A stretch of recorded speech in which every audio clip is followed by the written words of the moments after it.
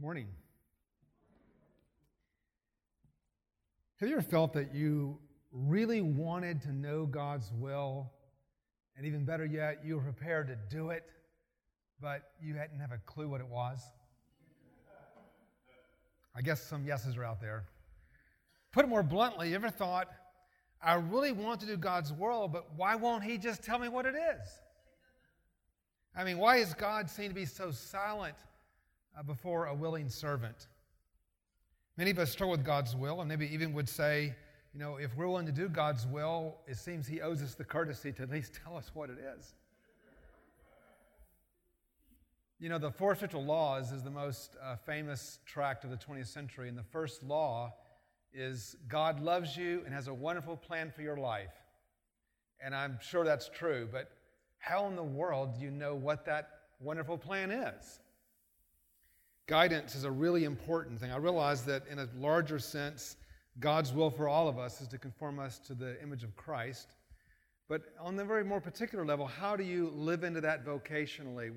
How do you know God's will for your life and how you're to use your life for His kingdom? These are really important questions that most everybody at Asbury suffers or struggles with this, at least if not now, have in your life.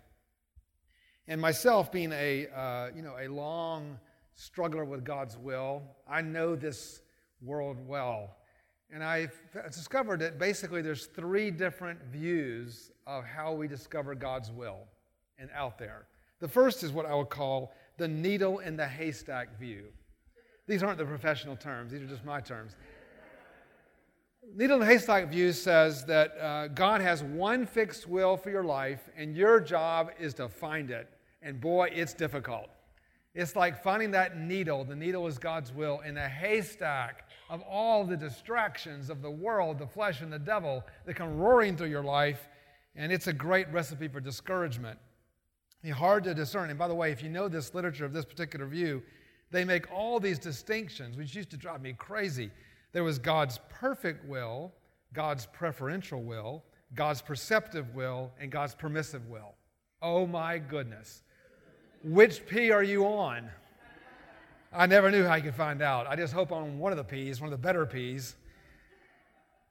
Then there is the elephant in the room view.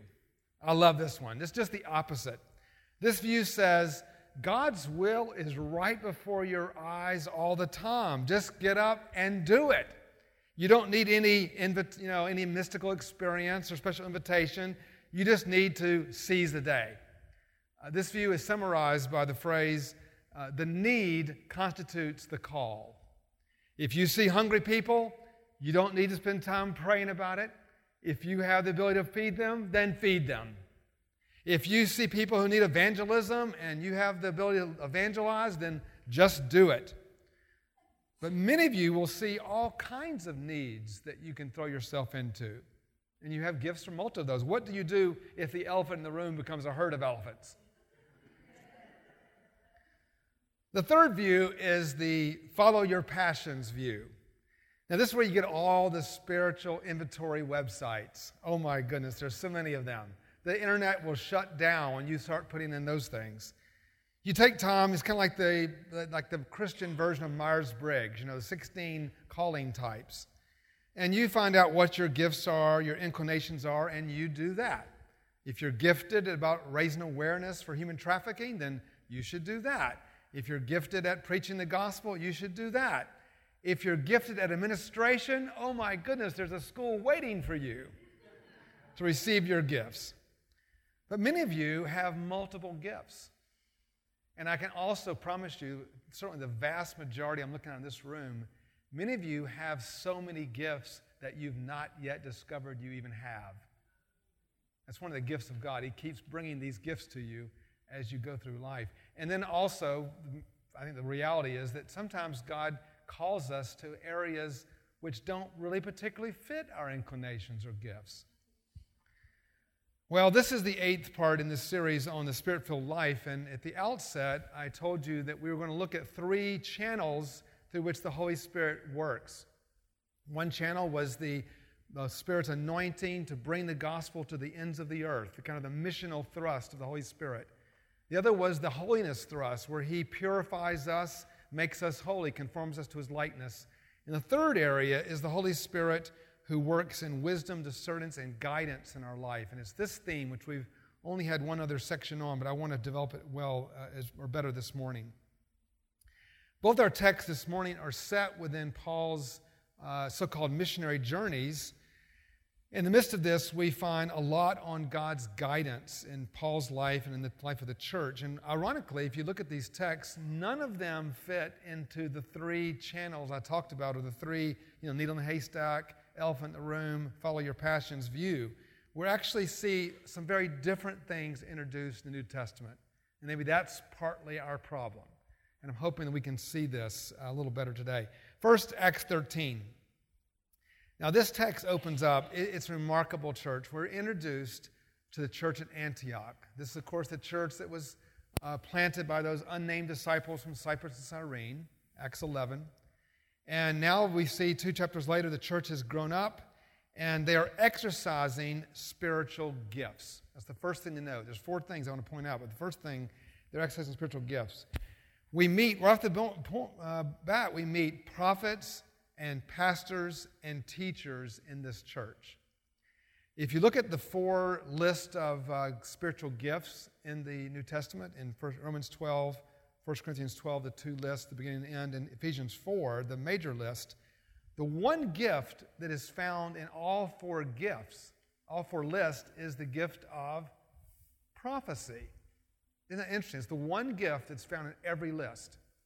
And here you have, in this early church, we already find there are prophets present in the book in the church of Antioch. Now, a prophet is not simply, you know this, someone who foretells the future. That, of course, happens. But more often, someone who foretells actually gives guidance and gives direction of God's will for God's people. So this is a really important office of the church that's designed to help the church with guidance. The second thing we notice about Antioch is that it's a very diverse church. There are a number of, there's at least 3 kinds of diversities in this church that we should, just kind of bring out. First of all, we have ethnic diversity. You have Barnabas, Simeon, called Niger, Lucius of Cyrene, Manaen, and Herod's household grew up there, and Saul of Tarsus. They're ethnically diverse. There's Jews and Gentiles in leadership in the church.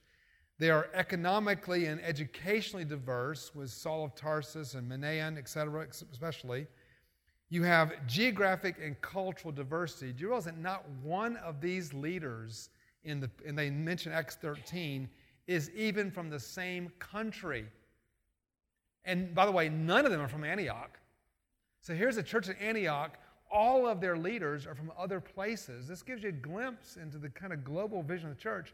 They're all 5 from 5 different countries. They're from Cyrene, Cyprus, North Africa, Turkey, and Jerusalem. And they're from 2 different continents. So this is a very diverse church. Thirdly, it's a Spirit-directed church, and this is really remarkable.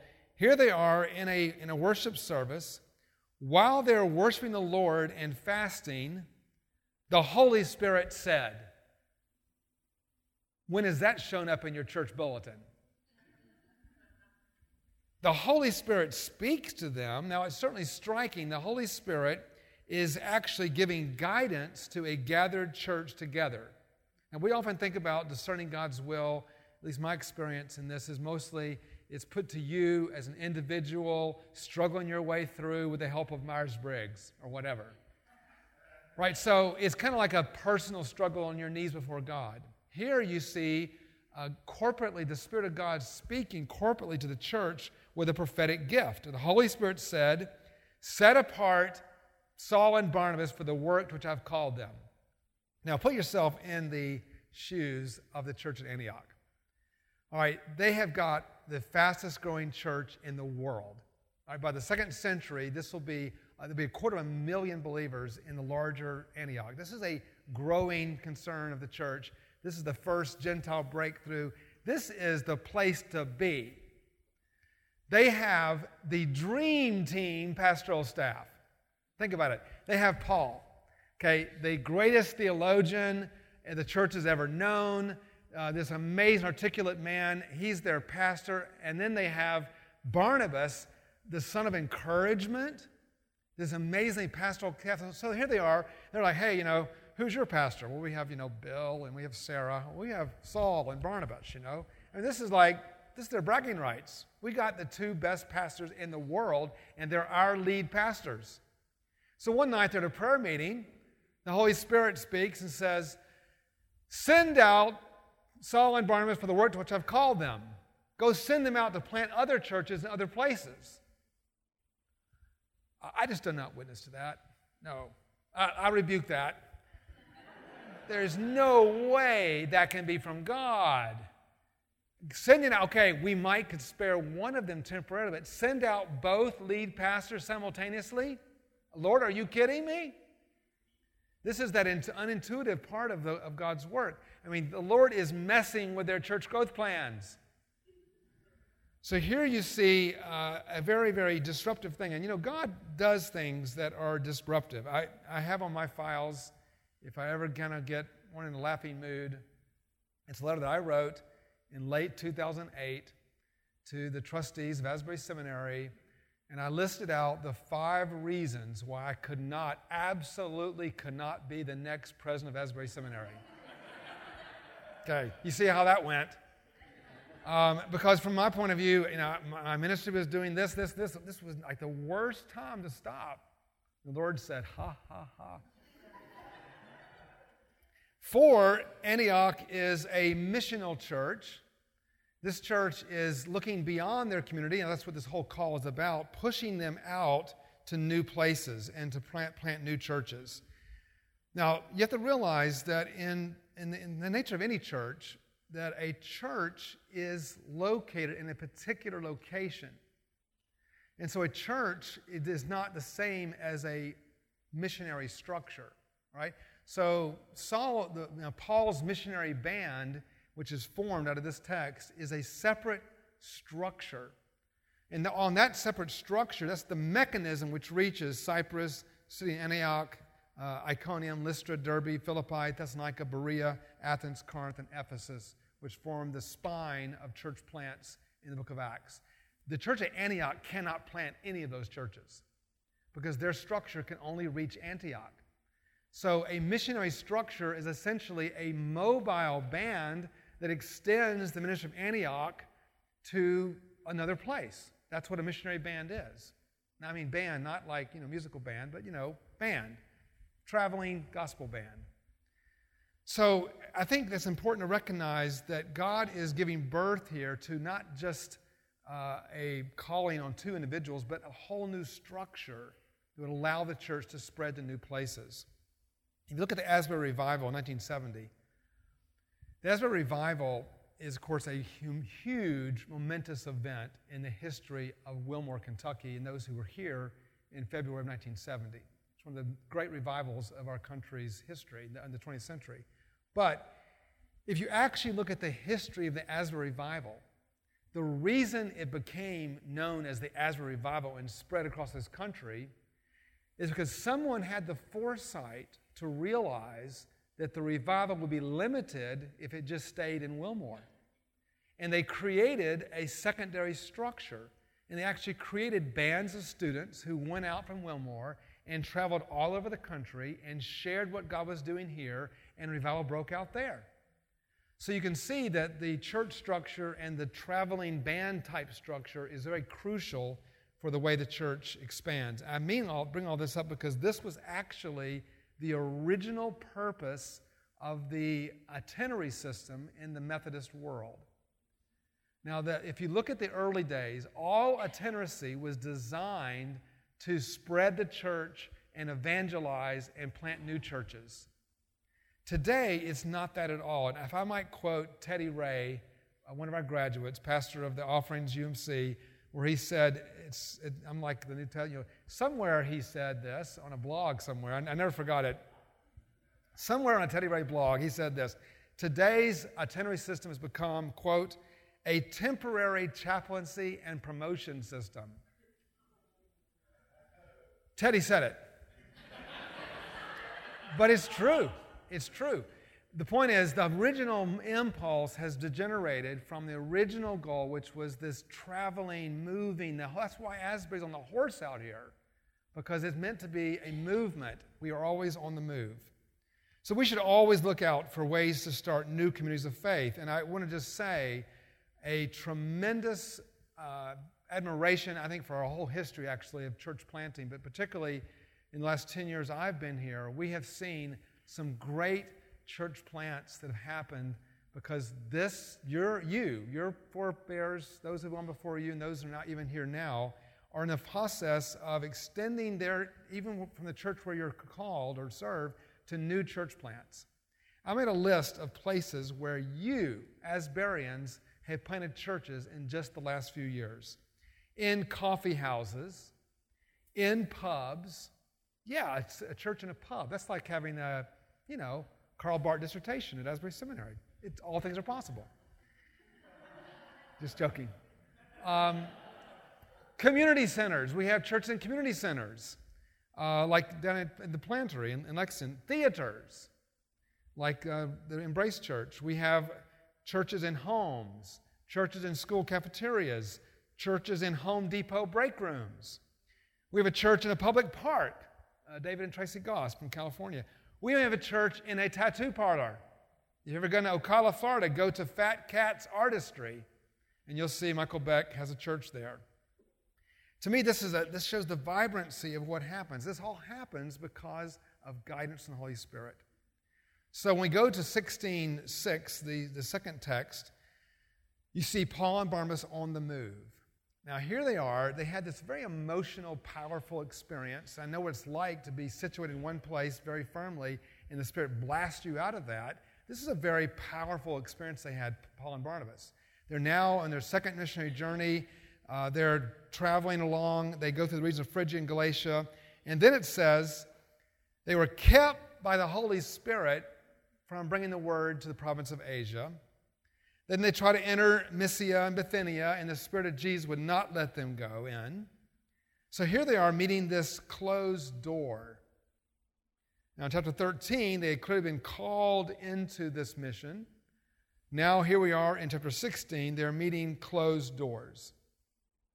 Now it's very easy in the face of a closed door to doubt the original call of God. Have you been there? I've been there. It's very easy to forget in the dark what you learn in the light. And so they have this experience where they don't know what to do. There's a lot of anxiety. I know my own experience, I found looking back on this, that all of God's no's and closed doors in the long run are always God's deeper yes. Right? So God, what we think is a no at first, always ends up at the end being God's deeper yes. He has a better plan, a deeper plan for us that fulfills His mission and call in our life. And this happens to Paul himself and this band.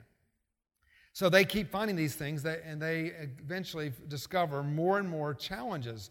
So Paul gets, for example, in a fight with Barnabas about John Mark. Now, this is this team that have been called by God, and now they're in a big fight. It's a serious fight. They get such a sharp dispute with each other that they decide to separate into two groups. Now, that's a big no. It's like, God, what happened that night we were in Antioch, and the Holy Spirit came down and called us, and they laid hands on Saul and Barnabas, and now we're fighting with each other.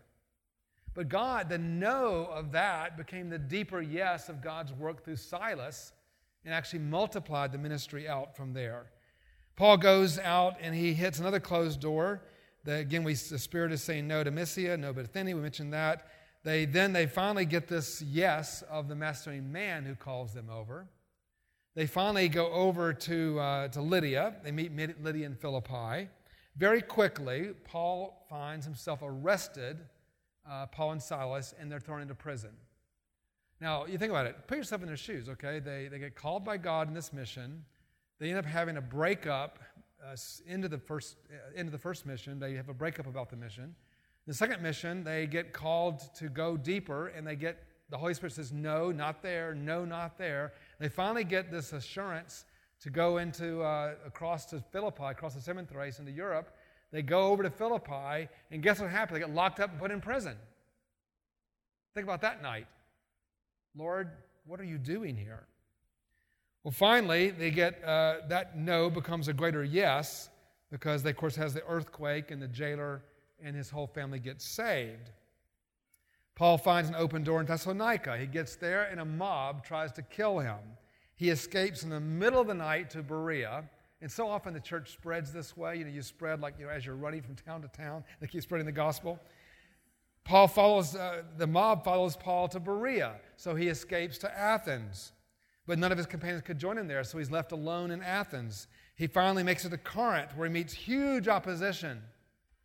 And finally, by the way, this is one of the last red letters in the Bible, the Lord appears to Paul in Acts 18, verse 9. And he says to him, "Do not be afraid. Keep on speaking. Do not be silent. I am with you, and no one will attack you and harm you in the city. I have many people here." Now that was a great night. But there's a lot of turbulence between Acts 16 and Acts 18. Between the Macedonian man call, which seemed to be a very positive movement, and then finally the Lord saying to Paul in Corinth, "It's okay, I'm with you."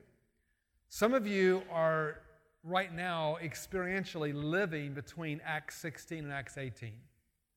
God's given you a call. It's a reasonable call. You can go back in your diary or go back in your notes and you can find it. Yes, on this night, I sensed a call into the ministry. I sensed a call to come to Asbury or whatever. And yet, you've experienced turbulence. You've hit some, closed door or two or three. And you've had persecution or difficulties or challenges. You may not have been thrown into prison, but you may have felt like it at times. And so all that is there. But, the Bible tells us all God's promises are yes in Jesus Christ. Our greatest disappointment can become His appointment. And so part of it is that persevering through all of that and knowing God is actually using His call to form us and shape us. So there's three big takeaways from this, I think, is the departure from the three paths I mentioned earlier and how we know God's will. First, the gathered church clearly plays a much stronger role in discerning God's will. Do we have a place for the church to speak into our lives? I think about even when they had the vision of the Macedonian man, they still met together and decided that it must be God's will they go to Philippi.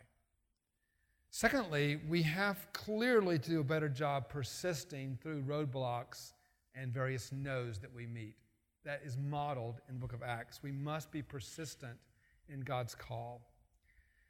And finally, we need much greater openness to the ministry of the Holy Spirit. The prophetic gift is really neglected. I haven't been to a lot of churches that really have nurtured the prophetic gifts. And yet this is one of the key gifts in the New Testament. And it did not die out with the apostles. Cessationism is an error, all forms of it. Just delete it from your hard drive.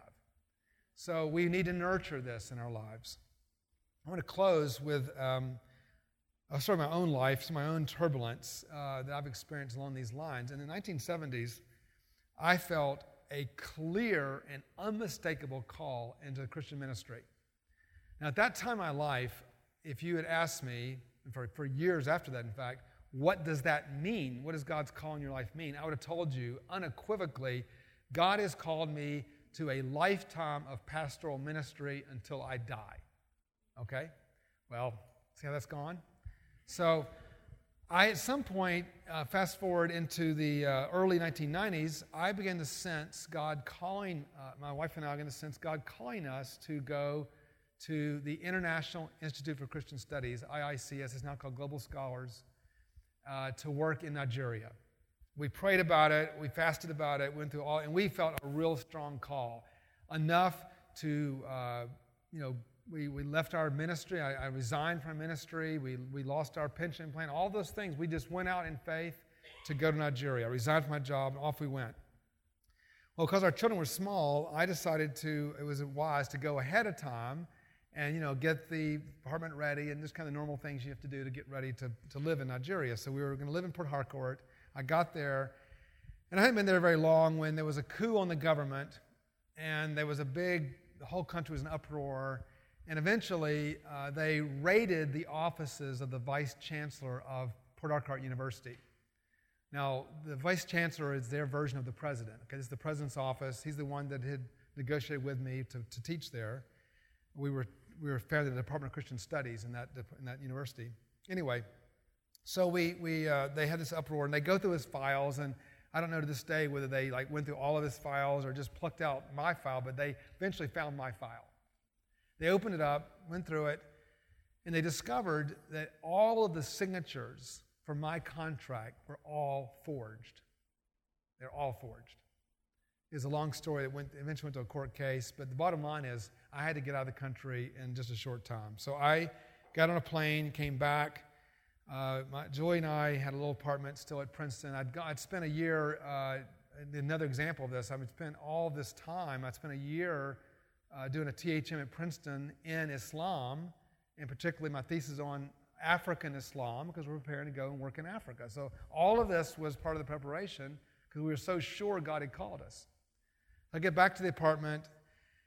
I'm sitting there very, very discouraged. I have no job, no direction, and a lot of questions. And I remember thinking that night, I remember being there, I remember turning to Julie. She's right here, she can testify. And I said to Julie, this is not my best moment. I said to Julie, I said, Julie, I can accept all of this disaster that's happened to us. That we leave our job, we go to Nigeria, the whole thing blows up, now we're back home with nothing, no future, no small children, what do we do? If the Lord would just tell me why. And Julie, who's more sanctified than I am, which has never been disputed by anybody that knows her, Julie says to me that night, she's feeling all the pain I'm feeling, of course, but she said, but we're his servants, and he doesn't owe us an explanation. Wow, that's true. So I didn't get a call from Macedonian Man, but I did get a call from my district superintendent, which is kind of a version of Macedonian Man, I guess. My DS called me up and said, do you want to come back to Georgia to pastor? I was from the North Georgia Conference. So I said, yeah, yes, I'll go anywhere. That's another dangerous thing to tell a DS. I'll go anywhere. Anyway, eventually he called me back a few weeks later and said, the cabinet's meeting, they go through this process, as you all know, and he said, we have 4 churches that we're going to send you to, 4 possibilities of place we'll send you to, and do you have any reaction to them? So he listed off 4 places, this church, in 4 different cities, towns. What do you think? And I said, I'll go to any of them. Just tell me where to go. So we got the map out of Georgia before the days of any kind of GPS. Got the map out. We found these towns and we put little pins in them. And we're like, okay, we're praying, Lord, which one of these towns to send us to? And then eventually the DS calls me up and he says, I know I told you those 4 towns, but actually we're not sending you to any of them. We're sending you to a place called Carnesville. Now, whenever you hear a town that ends with the word "ville," it's a very bad sign. I grew up in Georgia. I mean, I pride myself, and I know Georgia. I never heard of Carnesville. This has got to be a very small town. So we're still in Princeton at this time, so I told my praying friends, the Lord is sending us to Carnesville, Georgia. And like Christians often do, they laughed at me, and they said, oh, Carnesville, that must be a truck stop on I-85. Well, we got in our U-Haul, we drove down and found out that Carnesville is a truck stop on I-85. Apparently, the prophetic gift is still alive in the church. They prophesied that. I was feeling so demoralized. Here we were, we had this plan, this vision of God, that we're going to go to Nigeria, train people to reach Muslims in northern Nigeria in the Hausa land. This is to me, the greatest thing in the world to do. I was so excited. I cannot tell you how much I wanted to go to Nigeria and train pastors to reach Muslims. And I found myself on a truck stop at I-85. Well, I thought I was at the lowest point emotionally possible when we pulled up to the parsonage in our U-Haul. And I got out, and they didn't know who we were. They were coming from New Jersey, they didn't know who we were. All they knew was the pastor's coming with 2 children.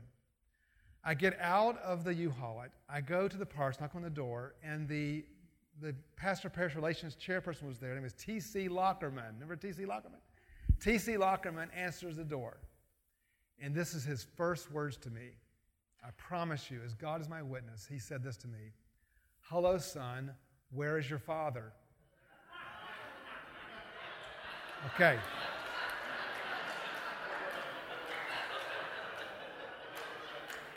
I really did go down a few more notches. I realized in that agonizing moment that he thought, there's no way I could be his pastor. I was way too young. I must be the kid. And I had the very painful experience of kind of mumbling out, "I'm so sorry, but I am your pastor." That night, we had our boxes all around us. You know how this is. And we were there alone, just doing our kids were asleep at this point. And I remember we were just praying. And, oh, God, here we are on a truck stop on I-85 where they think I am the child of the pastor. Lord, what in the world? We've given our whole life to you. What is going on? And the Lord spoke to me that night, and he said this to me. I wrote it down, never forgotten it. He said to me very clearly, "If you can't serve me here, I can't use you anywhere. But if you can serve me here, I can use you everywhere." And that was one of the most defining moments of God's call in my life. That God can sometimes send you all the way to Nigeria and back. He was sending Nigeria. It was just for a week, 2 weeks. I had to go all the way there and back to learn a basic lesson about God's call. Well, I don't think that most of you struggle with God's will because you're not spiritual enough or you haven't dedicated enough prayer to it. Probably not. You probably have struggled a lot with it and prayed a lot about it. But I wonder if we have missed letting more of the church's voice speak into our lives. I wonder if we have let discouragement or closed doors keep us from persisting in God's will. I wonder if we might need more of the role of the Holy Spirit nurtured in us. We might receive God's voice in our lives in fresh ways. Thanks be to God.